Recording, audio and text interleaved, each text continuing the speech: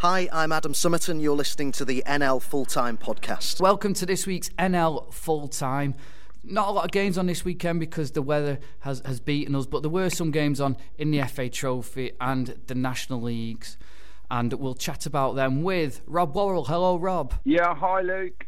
And our special guest for this week. And it's a bit of a goalkeeping theme on this week's podcast. Coming up later, we have Leatherhead manager Nicky Bull, who's a goalkeeper himself. And now on the line, we have England C's goalkeeping coach, legend in Essex, Mick Payne. Hello, Mick. Yes, good morning to you, Luke. Great to be on and, looking forward to having a good chat with you. And we have Chris Pratt. Hello, Chris. Hello, Luke. So in the National League this week, although there's no transfer window as such, there was a lot of moves and quite a few moves on deadline day as well. Yeah, there was one or two interesting ones as well.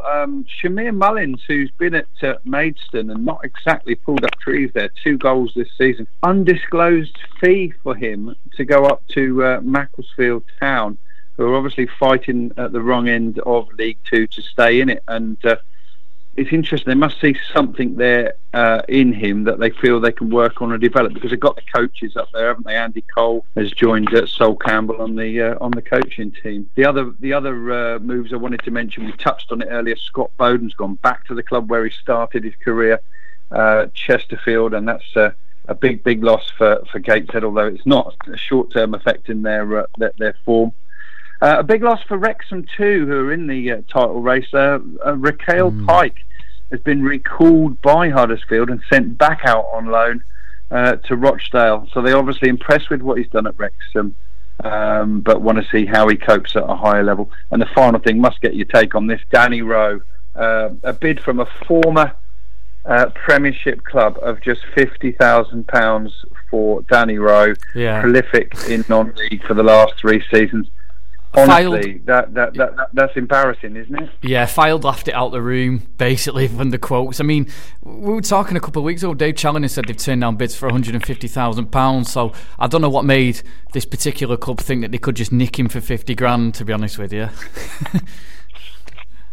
There we go. Absolutely. And, I think they previously turned down 6-figure bids for Danny Rowe, and at the moment, he'll be focused on helping Fylde to the playoffs, possibly, as we say. Extraordinary statement that came out of Ebbsfleet this week, with the players actually all releasing a statement saying they've only been paid on time once in the last year. They've not been paying into the workplace pension, apparently, so they're not insured if they got injured. And it's quite a strong stance from the players, really. But fair play to them, they have got on with it, haven't they, this season? Yeah, it's 2 different things, isn't it? They're giving their all on the pitch, and full credit to them for that.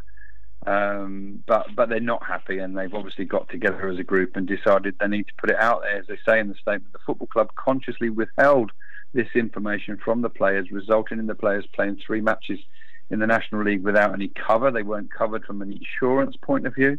They go on to say this would have been catastrophic for any players that would have been unfortunate enough to suffer a serious injury.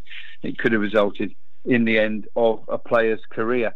And more alarmingly, just trying to get across this one and get a little bit more information, we're hearing that the pension payments were actually taken from the players' account, from their contributions, and used potentially, allegedly, to pay off third-party debts as well. So it's a real sticky mess there. Gary Hill getting a lot of things right on the pitch, and he'll be keeping his players focused on that going forward. But I guess Ebbsfleet it's just the silence coming out of there right now, isn't it? It's almost they don't know how to react to that, the football club. I'm sure we'll have to see what comes out of there in the next week or so. Yeah, it's just a bizarre statement. I mean, you can tell the players have had enough, haven't you? But it's not often you hear from the players as a squad and they come out and say stuff like that. I mean, it is really strong what they've put out there. Yeah, I think so. And, I guess they all have thought carefully about it. They'll have thought what would be the consequences of it. And I guess they've kind of, with a lot of them out of contract towards the end of the season, and that only being a couple of months away as well, I guess a lot of them have concluded they probably haven't got that much to lose. And by doing it all together as a team, anonymously as well, rather than coming from one particular player or whatever, That kind of it's showing unity of a different style, isn't it? Basically, there's only one game that went ahead in the National League yesterday, Rob, and it was down at the Crabble. Yeah, Dover against Gateshead, and fascinating one actually. I mean, obviously all eyes were on it, not only because it was the only game, but Dover have been in great form, pulling away from trouble at one end of the table. And Gateshead, well, it's a bit of a strange one. They've lost Scott Bowden back to Chesterfield. We'll come on to some of the moves in a minute, but they've lost Bowden to Chesterfield. Luke Armstrong was recalled by Middlesbrough, and the other striker there, Rigg, hasn't scored since October, but they still keep knocking on the door of those playoffs, and they came from behind to win yesterday. What a story it was. Greg Ollie on his 23rd birthday. He's been out injured for quite a while, but he made that late run into the box in added time and got the winner for Gateshead. What a fantastic train journey home it must have been for Gateshead and their supporters yesterday. And Mick, one of the most unpredictable leagues, isn't it? The National League, and Gateshead, they just won't go away. All the script says that they should fall away now, but they won't. And credit to the new management team there. Yeah, I want to say, Rob, Gateshead are a club that they're digging deep. There's no doubt about it. I'm looking at the league as it stands. I mean, they're 7th at the moment. They're on 51 points. All right, it's 9 points off top as such. But what they've got to look to is to be in that top 7 by the end of the season when it finishes, and just see, if they can, stay in that position. And it's so unpredictable. It's so unpredictable. But fair play to them, because they've had some upheaval, haven't they, there with the management going and having to start again. And I know for a fact, I mean, in terms of their when I say budget, it's not one of the biggest budgets in the National League whatsoever. So they are punching above their weight, and fair play to them. And as you say, the boy Greg Ollie, I mean, Greg's been in our squad as well a couple of times and been looked at, and it was great to see him come back and to score the winner. That's what, players sometimes, it's when they've been out of the game for a long, long time, it's just what they need, and it's great to see him get the winner. But if you don't mind me coming, just on to Dover, they've had a good run as well, haven't they? They've been unbeaten in the 6 matches before that. So Andy Hesselthaler's gone in there. He seems to be the real big fit for that club. He lives that way down in that part of the world. He's gone in there, and the guy's got plenty of experience, plenty of know-how around the league, and he seems to just steady the ship there. And I wouldn't say pulled away. They must have been slightly disappointing, but they're out of the bottom 4 now. They're in about 19th position on 33 points. So I think they're going to be all right. Yeah, I think you're probably right there, Mick, and. You know what? We talk about how contrasting this league is, but at one end it's so difficult to get out. Still, just the one automatic promotion spot, and then everybody fights out from 2nd to 7th place down for the other one. But at the other end, it's like a massive trapdoor, isn't it? 4 teams fall out at the bottom, and it's a right old scramble down there at the moment. How do you see that going? I mean, Braintree, we touched on them earlier. They might possibly have a little bit too much to do this season. What about the other teams in the mix? I know the team I'm involved with, Aldershot, they're very much in that pack. You saw them a couple of weeks ago. What's your thoughts on the relegation position? Yeah, I think you're right. I mean, to see the likes of Aldershot and, of course, Chesterfield down there in the bottom 4 is a difficult one, really, to understand that. But again, I believe when I look down there, as you say, you're going from, you say, Barnet have got plenty of games in hand. We mentioned Barnet, but they're in 17th place, and they're only 5 points above the relegation zone at the moment. So it just shows you've got quality club there. So, from Barnet down 35, well, you've got Halifax who are on 35 as well, and then it's Chesterfield on the 30 mark. So from sort of 16th down to 21st, there's not many points between them. So it's going to be a scrap. I think you're right in terms of Braintree. I do believe, they've lost their manager as well, who's gone with John Steele to Maidstone. But for them to get out of it, and again, I think they find it difficult because they're not full time. This league now does really ask for full-time football, in terms of everyday work. So, yeah, it's going to be a difficult one there. But again, Aldershot, when I saw them at Dagenham and Redbridge, I believe they have enough. And they've also got a top guy there in Gary Waddock, who, has got a lot of knowledge and a lot of know-how to perhaps just find a way out. And what I keep saying, Rob, we all want to be pure as to the way we want to play football. But sometimes it's about how you win a game of football. And sometimes you just got to find a way to win. And when you're in that relegation scrap, I think it's important that you just get yourself over the line and win games of football, really. I totally agree with that last point that you just made, and that's one of the things that makes it so much more difficult, perhaps, for Waddock and Aldershot, because they, he does always want to make true to the way he wants to play football, but. One of the issues is they're still getting it down. The quality of the pitches in the National League is great, even through the winter. It's wonderful these days, and they can still play it. But sometimes it's about nous as well, isn't it? It's about within the rules of the game, a little bit of gamesmanship, about varying the tempo when you need to, about running the clock down, about just keeping the ball sometimes. The fascinating thing for me about this season's National League relegation scrap is this. Look at those teams we've just talked about and look at the quality and experience of those managers. John Sheridan, Alan Devonshire, John Still and Gary Waddock. They are in a right old scrap, and they're going to have to call on every bit of management experience they've got between them because... it's very likely that a couple of those managers that I've just mentioned there are going to go down this season. Oh, yeah, you're dead right. There's some real experience within that group of players or managers you just mentioned, and that's why they've been brought in. They've been brought in to just hopefully just turn it round and do everything within their power. They know what's needed. But it's like everything, Rob. I always say, if you haven't got the clientele, sometimes you want to play it a certain way, and if you haven't got that clientele, it's very, very difficult. So what they've got to do is, as I keep saying, find a way, dig deep. You're right, it's about, the word gets used, it gets banded around all the time now, game management, but it is a game management. You've got to manage the game. It might be you go out in the first half and you make sure you don't give anything away, you're tight, don't really perhaps express yourself, you stay in the game. And then you look perhaps for the last 20 minutes, you look for the last 20 minutes and say, look, we're still in this game. Is there an opportunity for us to just fashion that one chance? I've seen Devonshire at Maidenhead. They rely massively on set pieces. They just rely on getting the big guns forward. They pick up free kicks in around the box, corner kicks or whatever, and they try to capitalise on that. Now, whether that's ugly football or whether it's effective football, it depends on the way you want to look at it. As I say, when people look at the results, they don't know, how the goals were scored. So it's sometimes, just making sure you get over the line, and especially when you're in that bottom pack, there's no doubt about that. So in your role, you're obviously involved with England C, Mick, you're goalkeeping coach there.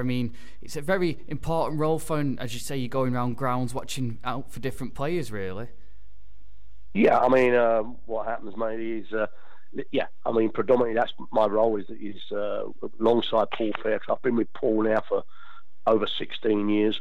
Yes, goalkeeping is my forte, but I do believe I offer a lot more than that. It's only me and Paul Fairclough now, who are the staffing, or the coaching staff.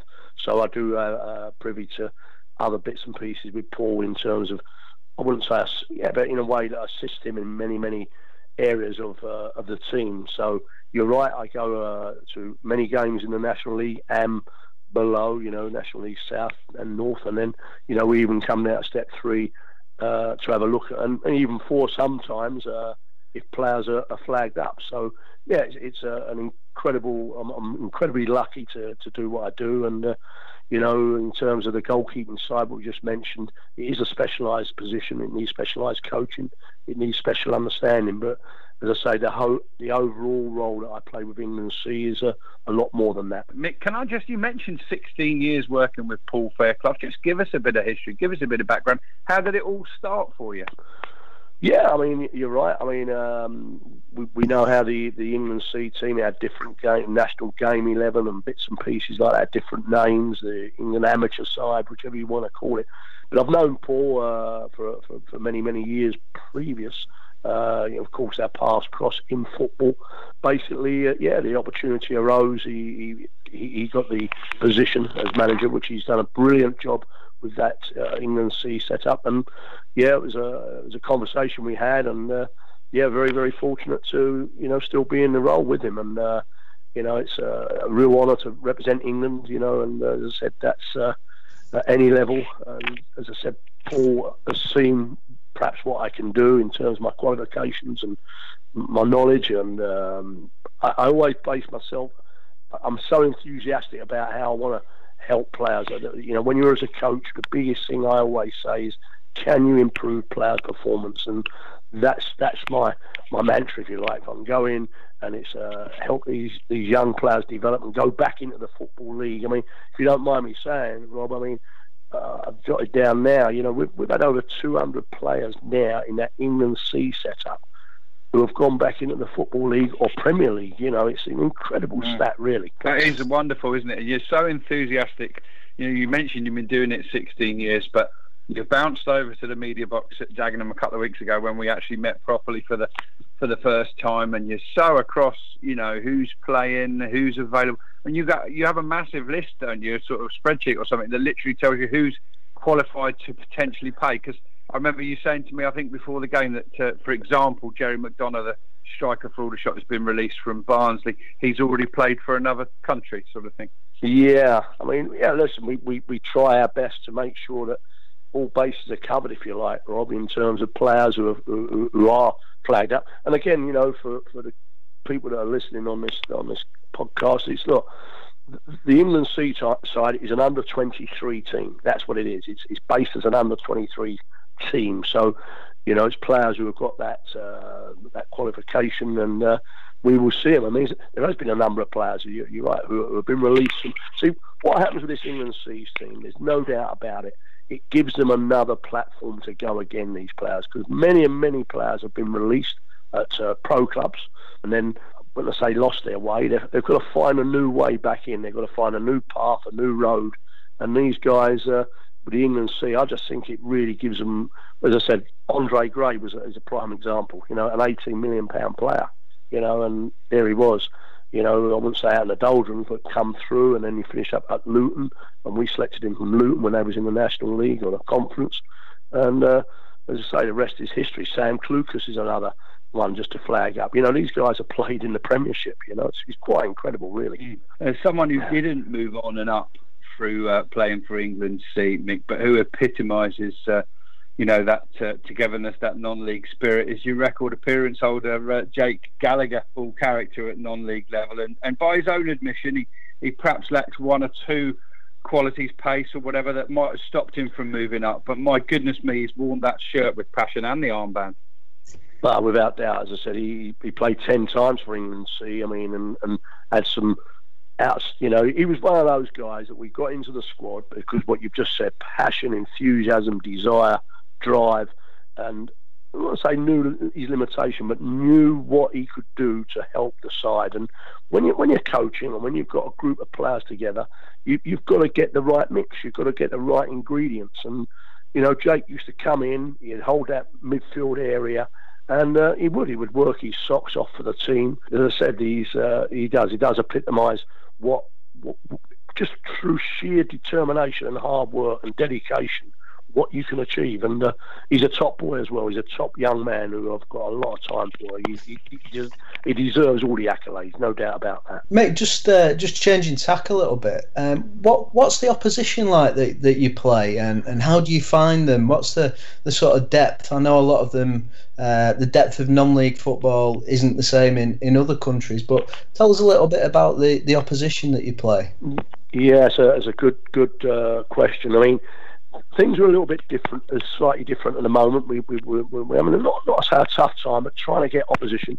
We used to have the European Challenge Trophy, and incredibly, I mean, we've played Russia. We've gone out to Russia. I mean, it's usually these other sides. It's either they're under 21s, their full under-21 squad or their full under-23 squad. And I mean, when we played Slovakia last season, I mean, they had guys who were playing at Fulham. They had the guy who actually scored against us finished up playing for Slovakia's first team against England at Wembley and scored again.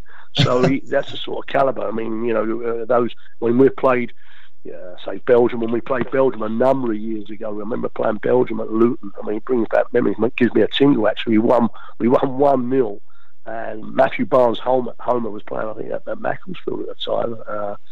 Anyway, we won 1-0, and who's in goal was Courtois, would you believe? I mean, it just shows you, the calibre, and Toby Alderweireld was playing in that game as well. So it's the opposition are of high quality. I can't even pronounce the guy's name who's the centre forward at Everton. He played against us for Turkey a couple of seasons ago, and Everton signed him. Toston, yeah, he played against us twice. Careful. Yeah, you done well there. That's why I let you do it. But he played against us, and just shows he's playing in the Premiership. And I mean, so the calibre is very, very high.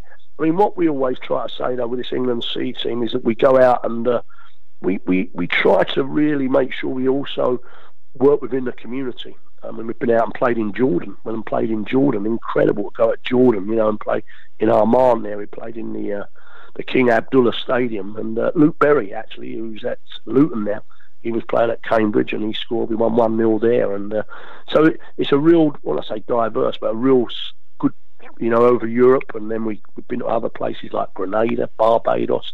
I mean, it's quite incredible, really. But at the moment, there's a little bit of a change in the tack to who we're playing, because I think there's certain other criteria now where we don't always get they get ranking points when they play, and I think when they play England C, I don't know if they get ranking points, so they try to find other countries to play. But hopefully we will, we've got Wales. We're playing Wales actually again for people who may be interested at Salford. We play Wales at Salford March the 19th, so that'd be be a good game as well. Yeah, we'll try and get down for that, won't we, Chris? I think. Yeah, definitely. Yeah. You'll enjoy it, guys. I mean, it's again, as I keep saying to you, I'd love to see you guys there, because you will see the top guys in the National League. These are the cream of the crop, if you like. Strangely enough, we played Wales last season. We got a result. We won 3-2, and the boy Fajiri Okunbiri actually scored a hat trick, and he's knocking the goals in there for Shrewsbury. That was a real. People took notice. He scored a hat trick, and in a few months he's flying now at Shrewsbury. So it just shows you, it does give these boys a real lift to go on to the next level again. So I've got a question for you, Mick. What I wanted to ask was who qualifies, so in terms of the eligibility of players. So at the minute you've got a young lad called Joseph Bursick who's on loan at Telford from Stoke. So he won he's a World Cup winner. He won the England Under-17 World Cup. But because he's playing in the National League North, can he be qualified to play for England C, or is it because technically he's at a league club he can't play? No, you're dead right, mate. You've called it. It's so sad because we can't select those guys, unless they are, if they're attached to a football league or a Premier League, we can't select them, unfortunately. And that is a real dilemma for us, because within the England setup, that's exactly right. I mean, from a goalkeeping standpoint, going back last season, because again we're an under-23 outfit, it does make it difficult sometimes. I mean, the goalkeeper, we've always been blessed with excellent goalkeepers coming through at that age group, but the ones that I was looking at were the boy Nathan Baxter was playing regular at Woking, and but he was on loan from Chelsea, so we couldn't select him. So you're right. If they're in the mix with pro clubs, unfortunately, we can't select them, so they've got to be guys who are signed full time, and that's when we can, scout them, if you like. That's a shame, because that would have been a real kudos, wouldn't it, to say we've got a World Cup winner in our squad? Oh yeah, without a shadow of a doubt. There's been a number of that, where we've been able to, or would like to have selected them, but you're dead right. But again, I think we have to be very, very not careful. That's the wrong word, but just be mindful of. The idea of the England C setup is guys who have come through the non-league setup. Yes, they are playing, say the guy from Stoke playing down there, but he is still technically a player in the Football League or the Premier League. So this is the opportunity, because these guys, when they go in and see, they get a cap. They get the England cap. It's all done properly. I mean, when I say properly, it's all done professionally and correctly. They come away, they get all of their everything behind the scenes, from equipment and the doctor to the physio to sports scientists. They're treated exceptionally well, and rightly so, because it is. When they come away, we say to them, you're in a professional environment now, and they go back to their clubs, and I'm sure tell their clubs that what a great opportunity and environment to be in. So which players or which goalkeepers in particular should we be looking out for, who are kind of knocking on the door for England C recognition? Well, yeah, at the moment, the last couple of guys we had in the last game was the boy Ryan Huddart, who was playing at Boreham Wood. And there again, there's a keeper there who was and has been in the Arsenal European squad. When he was you know what it's like. They have to have X amount of English players sitting in the group. So he's been, he's even sat on the bench a couple of times in European games. But he's at Boreham Wood now, so he's one that's been in the mix. Also Ben Killip, who's playing at Braintree, although it's Braintree at the bottom of the pile. But I've been impressed with him. Plenty of practice. Yes, he's getting plenty of practice. But when I say that, Rob, you're right. He gets plenty of practice, but he gets plenty of opportunity. That's what I always say to him. Opportunity to ply their trade, because that's what you want. He was at a young lady at Norwich, I believe, and then he was at Grimsby. Again, from a goalkeeping standpoint, to come through is not always easy. I mean, we look at young goalies; they don't always. Managers, coaches, it's a dilemma, isn't it? To put a young goalie in the team, because their job's on the line, and we want these goalies to develop. But I always say goalkeeping, is a position, as I said, mentioned, is specialist. It happens at the top level. The best goalies are not the ones who make all the great saves. They're the ones who make the fewest mistakes, because they're the best goalies. Yeah, and 100%, Mick. It's that the position, you're the fall guy, and but you want Mr. Consistency. You want people in there. You go, when they do make an error, because we all make them. All make them goalkeepers. It's just one of those. It's a position that you're set up to.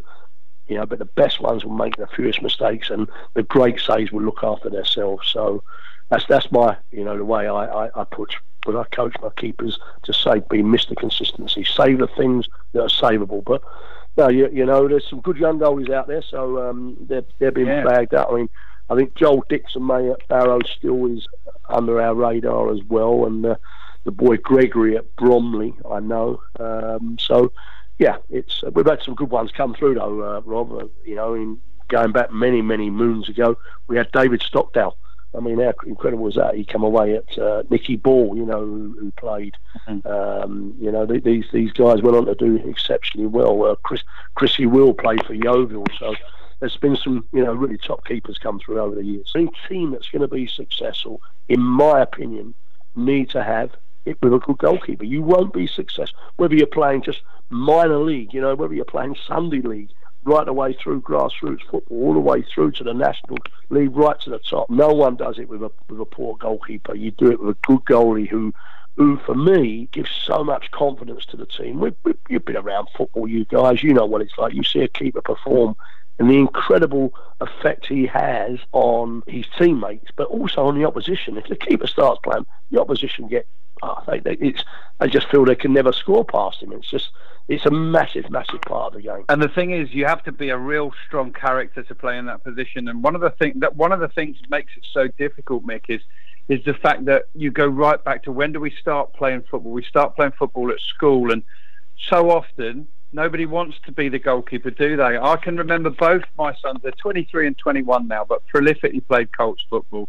And funnily enough, both of them were up the other end and regularly scoring goals, but their teams lost so many games because they didn't have anyone who wanted to play in goal. Someone was stuck between the posts against their will, and they might score 4, but they let in 6 and lose. Yeah, so it's a superb point. That's why it's important to, and I say this in the nicest way possible, but the press goalkeepers get, at the top level, all due respect, I'm seeing pundits sitting there on Match of the Day and, various other sort of shows, and they've never played in goal. They never know what the position's like then, and they're making big calls on, it's unless you've played there and understood the position, the dynamics of it, the conditions, the way the game's going. I mean, as I said, you could be out of the game for long periods of time, and if you just lose that focus, that concentration, we mentioned earlier on, about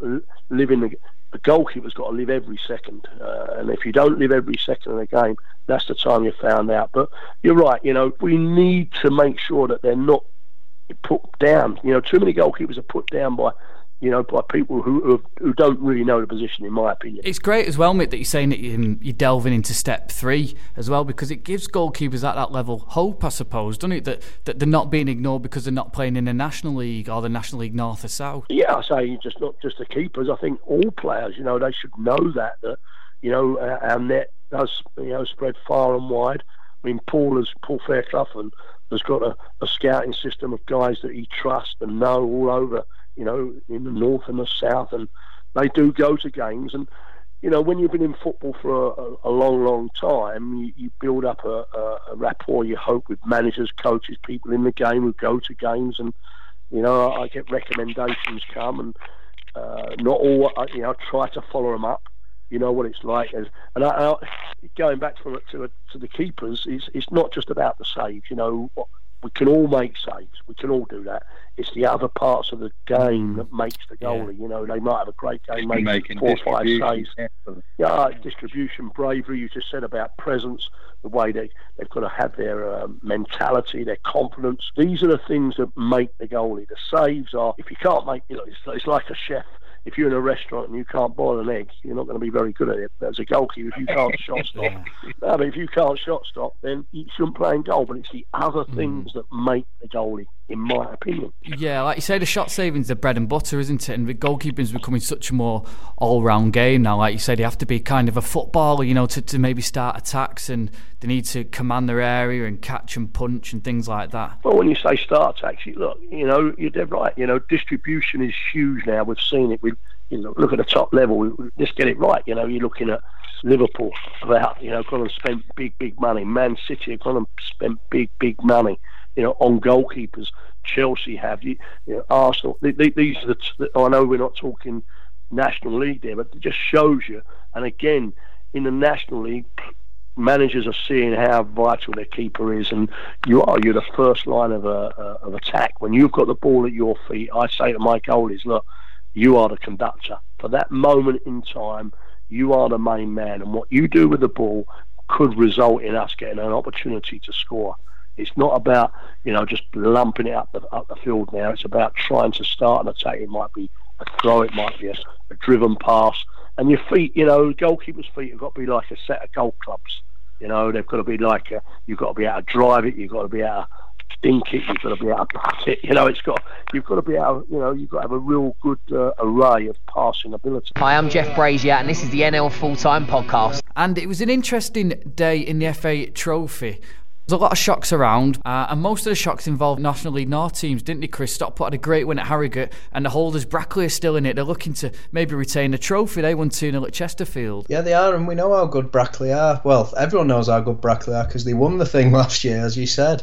And but going to Chesterfield as well, a lot of people, the bookies didn't have them favourites for that game, as you wouldn't expect, with Chesterfield being in a high division, even though they are struggling a little bit. And they went there and they turned them over, and well, it's been good, hasn't it, the FA Trophy for them in previous years, Brackley. Unfortunately, the form in the trophy hasn't converted ideally to the form in the league this season for them. But they take this competition seriously, and I remember having a chat with it's Tim Carroll, isn't it, at Brackley last season, and I sort of mentioned, what would you rather do, get promoted or win the trophy? And he really did have problems answering that question.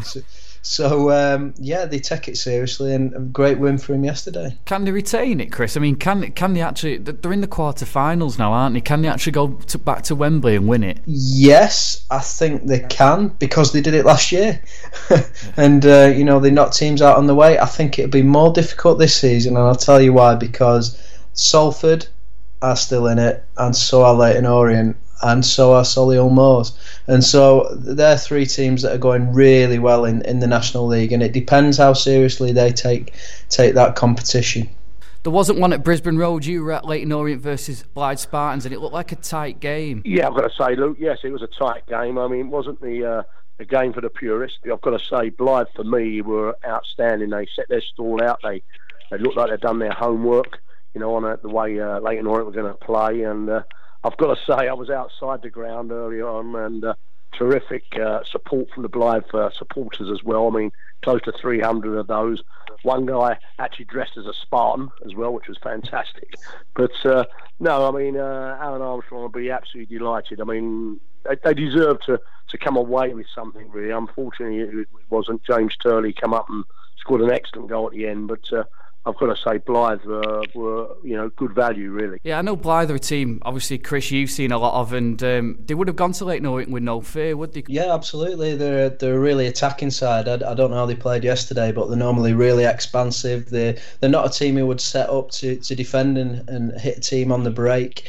They have a great travelling support. It was really interesting, Mick, because we were talking about Blyth on the pod last week, and about they're looking to up their average home game 700 to 1,000 to keep them sustainable. And I'd seen on Twitter there was some great support down there yesterday, so it was really good to see him giving Leyton Orient a game. Yeah, no, you say, Chris, from that point of view, you're right. I mean, I think they set their stall out a little bit different yesterday. Dan Maguire sort of was the lone striker really yesterday. So when you say he didn't play on the break, they played what I call very, very sensible football, really, and just made sure that they got around Dan Maguire when they played the ball in.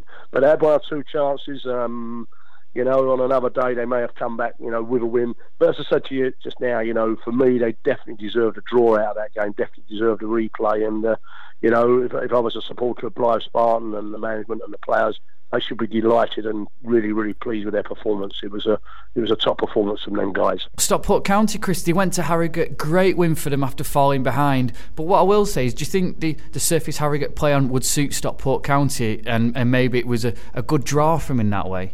Well, I don't see why it would suit Stockport more than Harrogate, who play on it all the time. I think we've had the 3G discussion many times, and most teams do train on it, especially during the winter months. Otherwise, they'd be training indoors a lot of the time. And so I don't think it was to do with that. I think of all Stockport County's wins in recent weeks, and I was just looking at it, they haven't lost for 13 matches. They've won 12, and they've drawn one of those at Alfreton. I think this is one of the best because Harrogate are in the playoff positions. They're not in good form at the moment, and it was 4-2. They won 4-2. Harrogate's was a bit of a consolation at the end. They were 4-1 up, and they were absolutely flying. From everything I heard, Stockport County played them off the park. I'm not sure what this means for Harrogate. It will surely be a blow for them.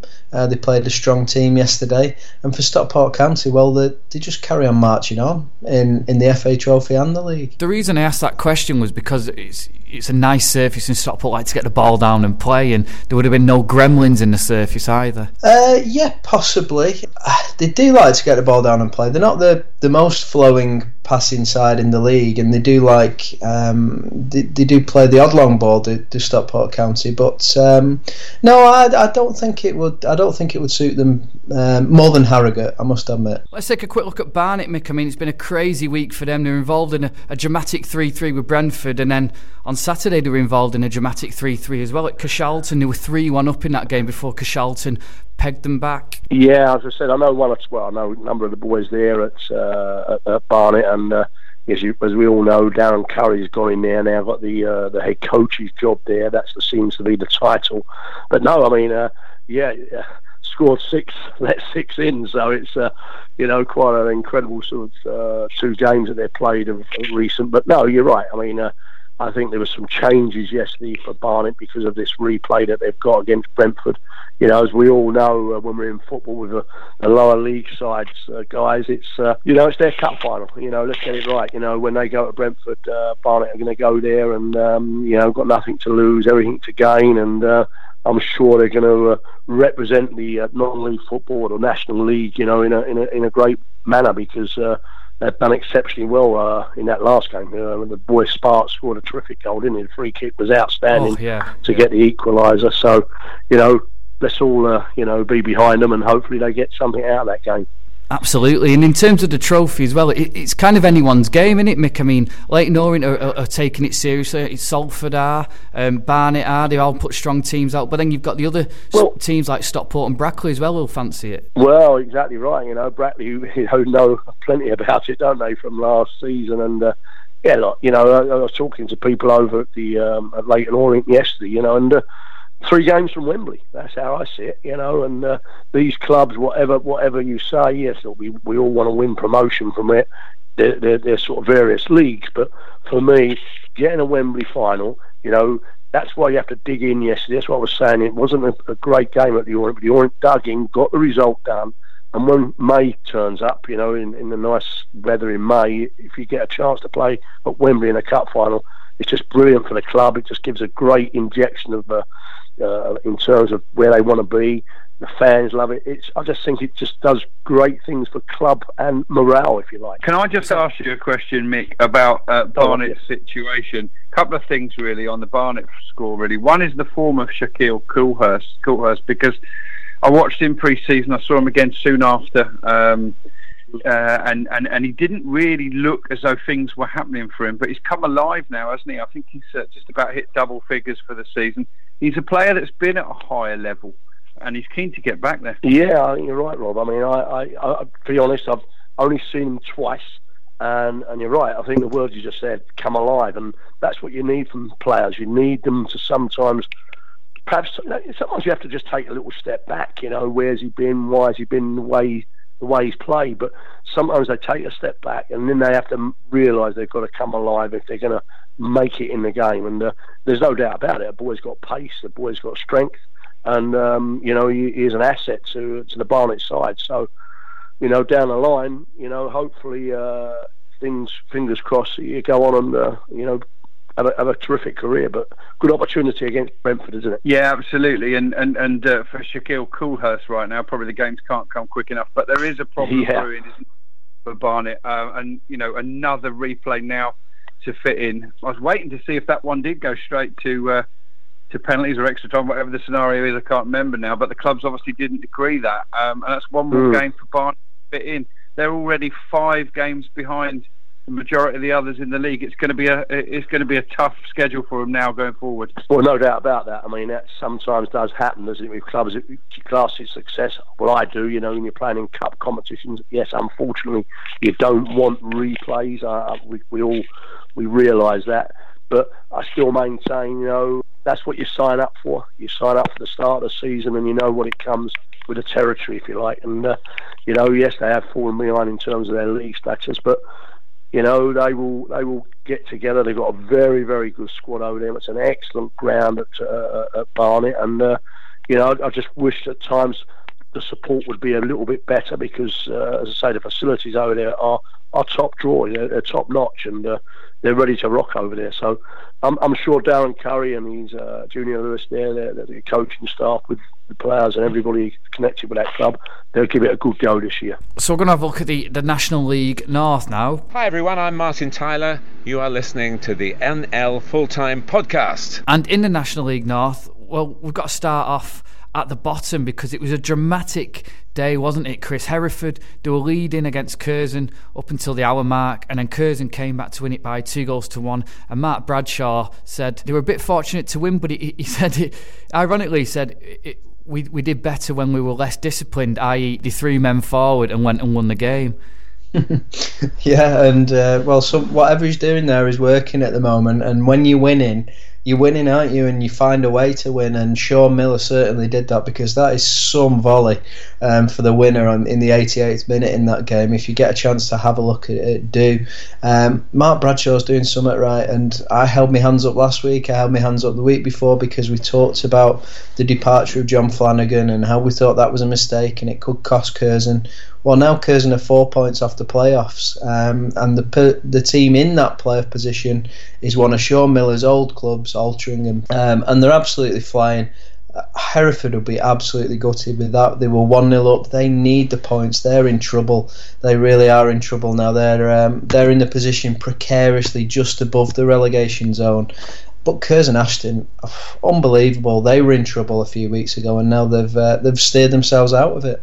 Yeah, it was a dramatic day at the bottom of the National League North. FC United, they took the lead at Boston before losing 2-1. And York were 2-1 down at Alfreton with 10 minutes to go. And you thought, here we go, same old York. But maybe Steve Watson's changed the mentality around. That would be a game that they'd have lost over the last 2 years, Chris. But he came back and won it. Yeah, it was a strange old day, wasn't it, yesterday? Because obviously we had all the postponements, and there was 3 matches, and each one of those 3 matches, one of the teams that were in front in the game ended up losing the game. So it was a real crazy day. If I take Alfreton first, what a win that was for York yesterday. Even though Restart got a double in that game, York City, and I've just looked at the interview actually with Steve Watson.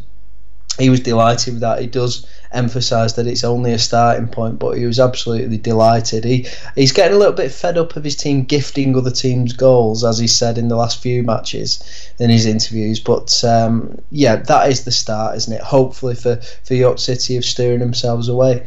A guy that I really rated when I saw them actually at Stockport County the other day, one of the few, was Alex Kempster, and he got on the score sheet. I think he got one of the late equalisers before Jordan Burrow got a goal in that game. And so maybe that's the turning point for York, and maybe that's the start of them marching up the table.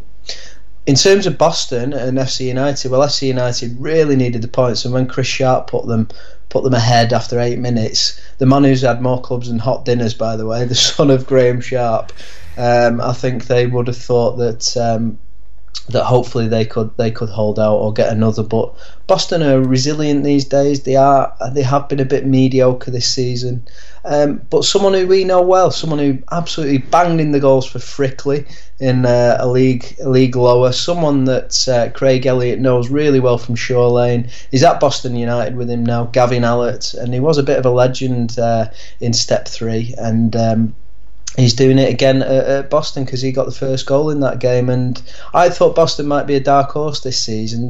They are within striking distance of the playoffs, but I think they need to build on this, and they really need to pick up and put a run in if they are going to get involved in that mix. Yeah, and finally, Kidderminster, they announced Mark Yates as manager this week. They're kind of going back to what they know. He had a really successful period there. And it's a safe pair of hands for him, Chris, isn't it? Somebody who the fans will get behind, and he knows the club as well. Yeah, it's one of those that you look at and you think, yes, that is a superb appointment. Mike Yates, he did a fantastic job at Solihull, didn't he, recently, and didn't quite work out for him at Macclesfield, but I think that's an absolutely fantastic appointment there for Kidderminster. And Kidderminster, who've lost their way in recent weeks, they started off looking like they were going to be definite at least playoffs. They haven't won very many games at all recently, and they're dropping down the table, but it's not all is not lost, and there's plenty of time for them still to get into those playoff places. And I think with Mark Yates' experience, he knows the club.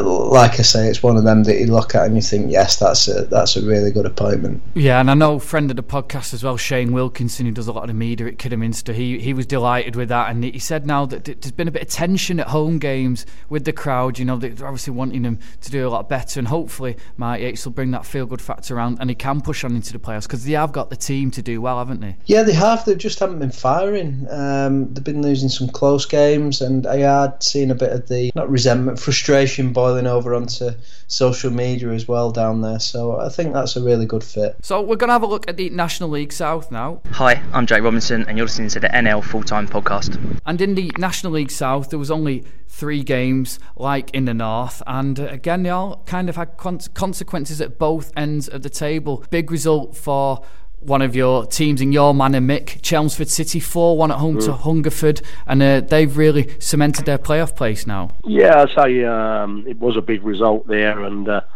they're say in third position at the moment. Done a very, very good job over there, Rod Stringer, and no doubt about it. Again, is we're talking about managers who've got experience and know-how. He does know how. It might be not always for the purist in terms of the way that he goes about his work at times, but he does it really, really well. He's got an outstanding pedigree, and he's done exceptionally well in non-league football.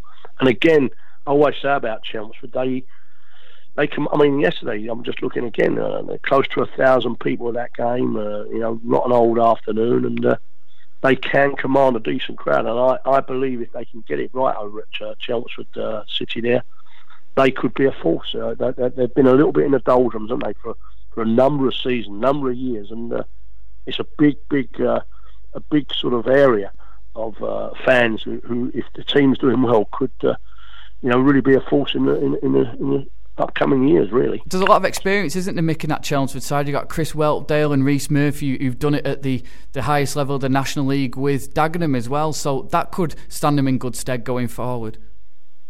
Oh yeah, he's picked up some decent players in key positions, if you like, and there's no doubt about it. They're on a good run in terms of their the way that they go about their business is very tidy indeed. And again, he needs to Rod Stringer over there and the group of players that he's got should be applauded to see where they are at the minute, and they are keeping the pressure up on Woking again. We've mentioned who want to get back into that National League, and of course Torquay and Gary Johnson, who's done marvellous things there. So that's going to be a tight division as well. Yeah, it's great to see players like Chris Whelpdale, who've had decent spells in the Football League. I think he was at Gillingham, Peterborough, off the top of my head.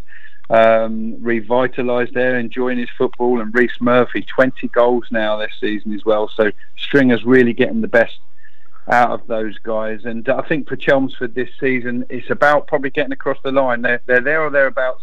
We see them, I think they're almost permanently in and around the playoff positions each season, but one of these seasons they need to get across the line and actually get themselves up there. I know there's a number of people, including our friend Caroline as well, who'd be very happy if that did happen.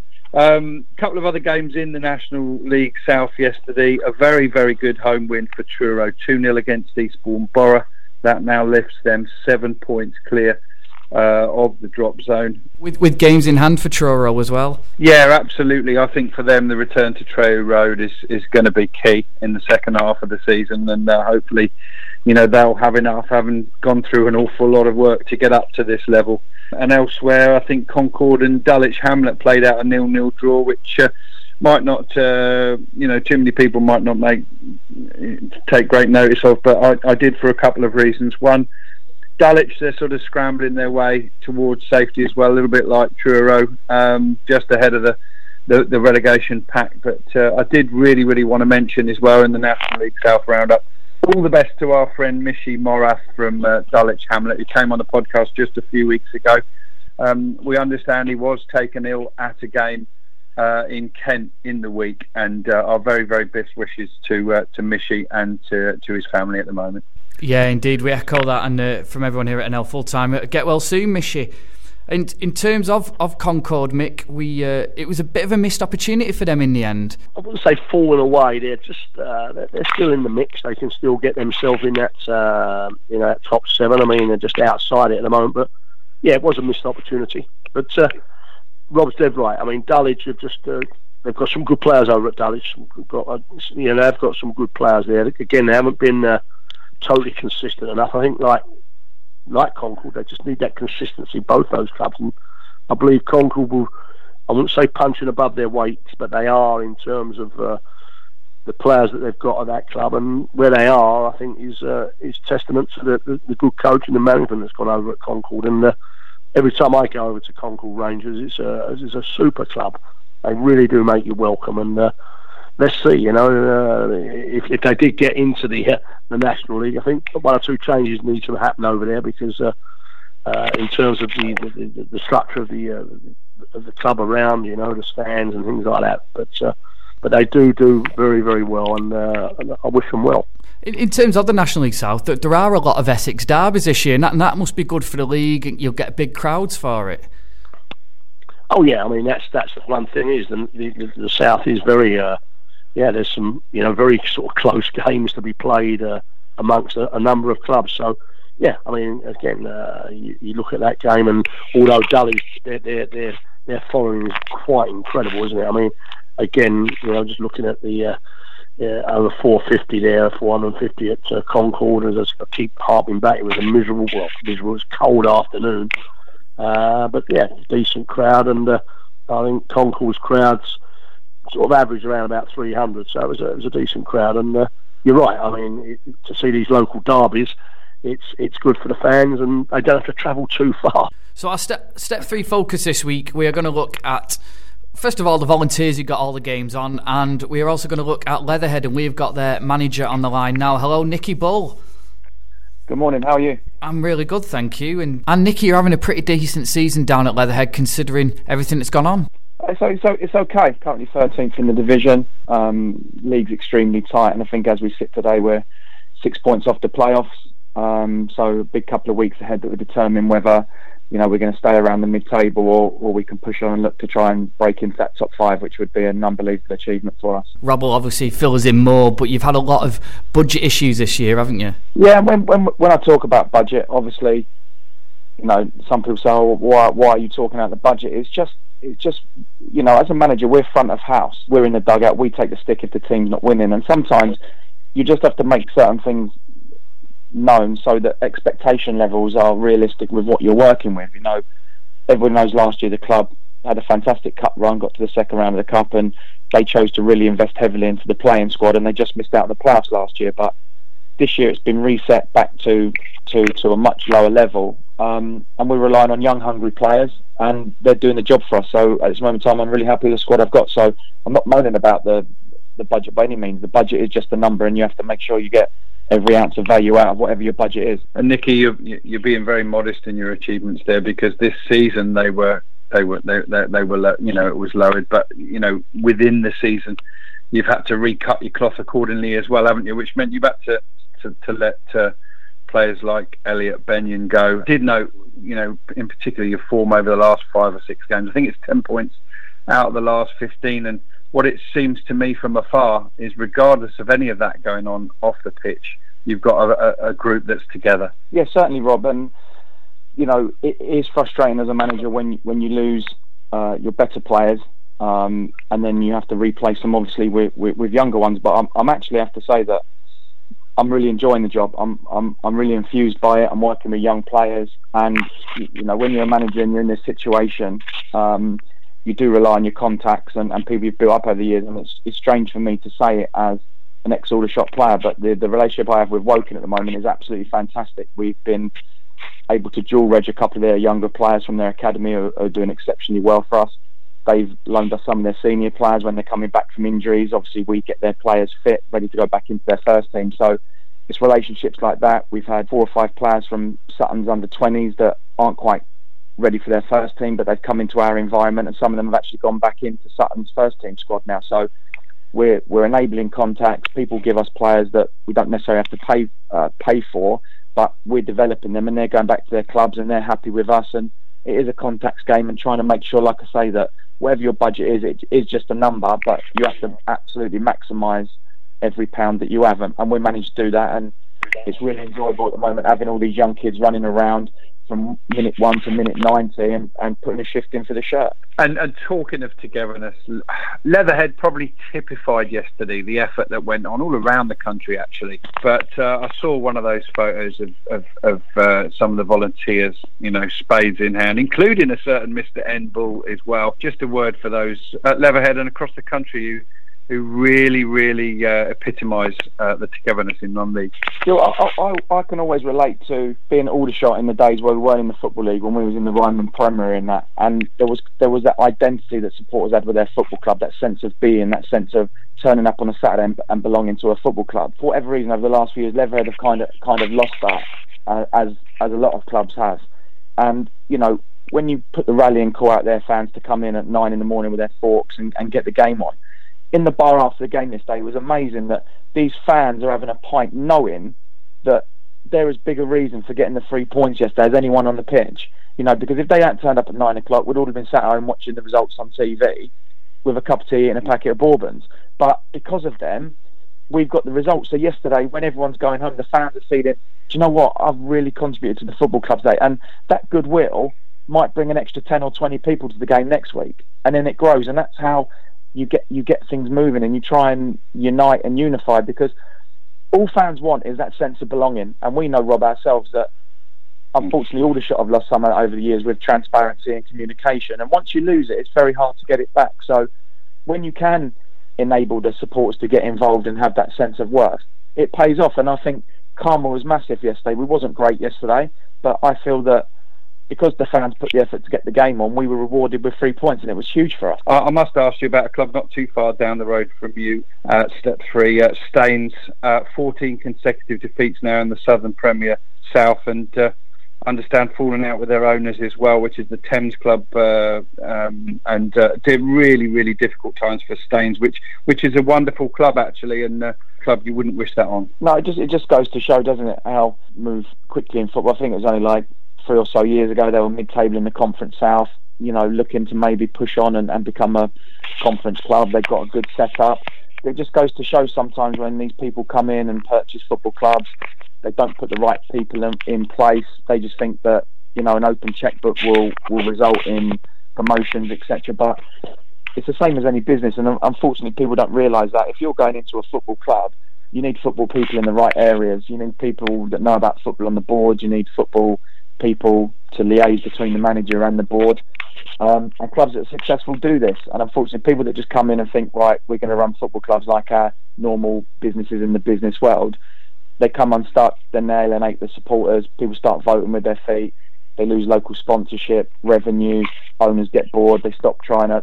They don't want to meet the shortfall anymore, and it becomes so fractured that the football club really can go from everything to nothing in a short space of time, and it takes years and years and years to rebuild it. So I just feel that there's a massive niche in the market now for people to actually go into football clubs as kind of advisors, consultants to these people with money, because one, you're going to save them a hell of a lot of money because they don't know what they're doing, and secondly, it just enables everyone to stay on the same path and avoid these car crashes that just result in people almost losing their football clubs, which we don't want to see. Yeah, great point, Nicky. Thank you so much, and thanks for joining us as well.